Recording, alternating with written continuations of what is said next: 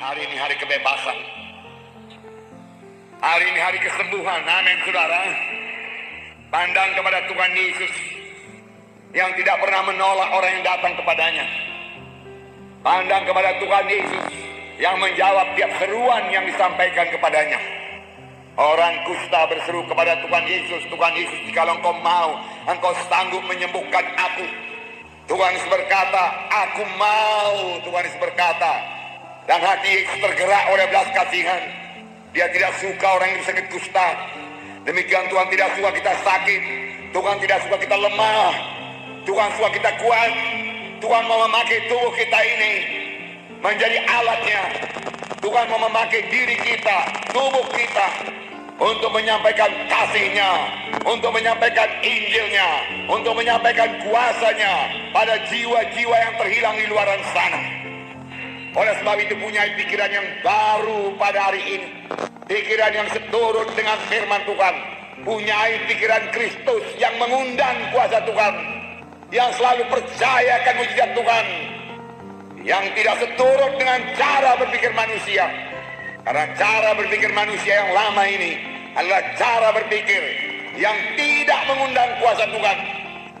Cara berpikir yang hanya bersandar pada kekuatan manusia, pikiran manusia, dan sama sekali tidak menurunkan kuasa Tuhan dan berkat Tuhan dalam hidup kita. Mari kita miliki pikiran yang baru. Saya membacakan satu contoh kepada saudara di sini. Dalam Markus pasal 4 ayat 35 sampai 41. Bagaimana murid-murid di sini masih memiliki cara berpikir yang lama. Tetapi Tuhan Yesus memakai pikiran Kristus, cara berpikir baru. Dia dalam keadaan tenang, tidak takut, tidak khawatir. Padahal murid-murid sudah sangat takut, takut mati, takut binasa, takut tenggelam. Tetapi Tuhan sama sekali tidak takut. Kita baca.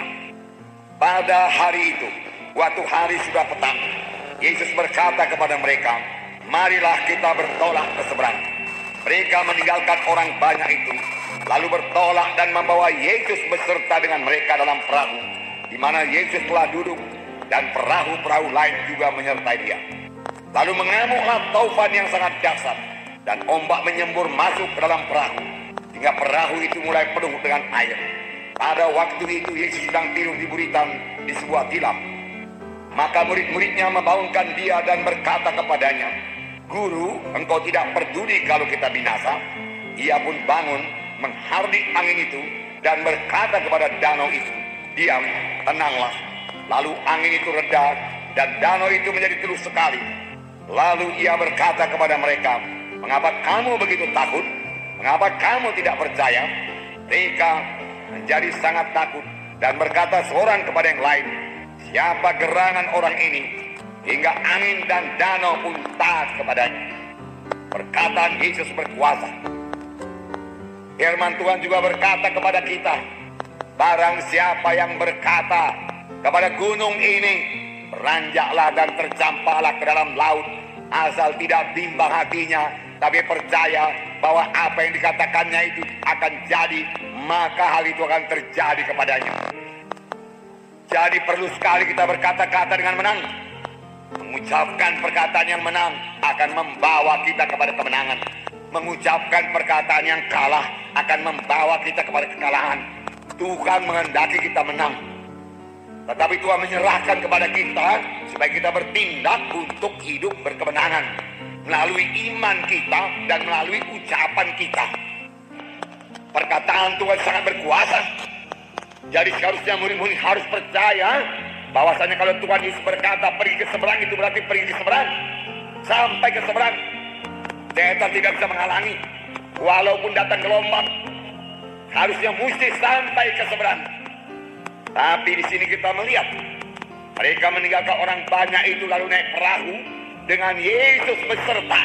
Alangkah baiknya dalam perahu ada Yesus. Saudara butuh Yesus dalam kehidupan saudara. Mengharungi segala gelombang hidup ini perlu Yesus. Perlu bersama-sama dengan Yesus. Dan seharusnya kalau kita sudah bersama-sama dengan Yesus, jangan takut lagi. Kalau kita sudah bersama-sama dengan Yesus dan kita masih takut lagi, tanda pikiran kita masih pikiran yang lama, yang perlu dibaharui. Dan kenallah bahwasanya Yesus betul-betul dalam saudara. Karena saudara adalah rumah Roh Kudus. Amin, saudara. Roh Kudus tinggal dalam saudara, amin. Saudara tiap saat boleh bersekutu dengan Yesus. Tiap saat boleh berkata-kata dengan Tuhan Yesus. Untuk itu saudara perlu sadar akan kehadiran Tuhan Yesus selalu dalam hidup saudara. Sadari Yesus hadir dan berkata-kata dengan Yesus. Itulah dia pikiran rohani. Amin, saudara. Pikiran rohani, tindakan rohani, ucapan rohani, itu yang menurunkan kuasa Tuhan. Pikiran duniawi, pikiran lama, ucapan manusia lama, tindakan manusia lama tidak akan mengundang kuasa Tuhan, tidak akan mengundang mujizat Tuhan. Amin. Miliki pikiran yang baru dalam Kristus. Cara berpikir yang baru dalam Kristus. Miliki cara berpikir yang baru dalam Kristus. Puji Tuhan. Puji Tuhan. Oleh sebab itu Roma 12 ayat 2 berkata, saya membacakan kepada saudara. Roma 12 ayat 2. Janganlah kamu menjadi serupa dengan dunia ini, tapi berubahlah oleh pembaruan budimu, hingga kamu dapat membedakan manakah kehendak Allah, apa yang baik, yang berkenan kepada Allah, dan yang sempurna. Jangan menjadi serupa dengan dunia ini. Jangan berpikir serupa dengan pikiran dunia ini. Jangan bertindak serupa dengan tindakan dunia ini. Jangan berkata-kata serupa dengan kata-kata orang dunia ini. Ya, kalau kata-katanya baik boleh ikut. Tapi kalau kata-katanya negatif, kalau kata-katanya tidak membangunkan iman, bertentangan dengan iman, jangan ikut. Kalau kata-katanya tidak patut, jangan ikut. Kalau pikirannya tidak sesuai dengan firman Tuhan, jangan ikut. Kenallah itu, saudaraku. Baru pikiran saudara.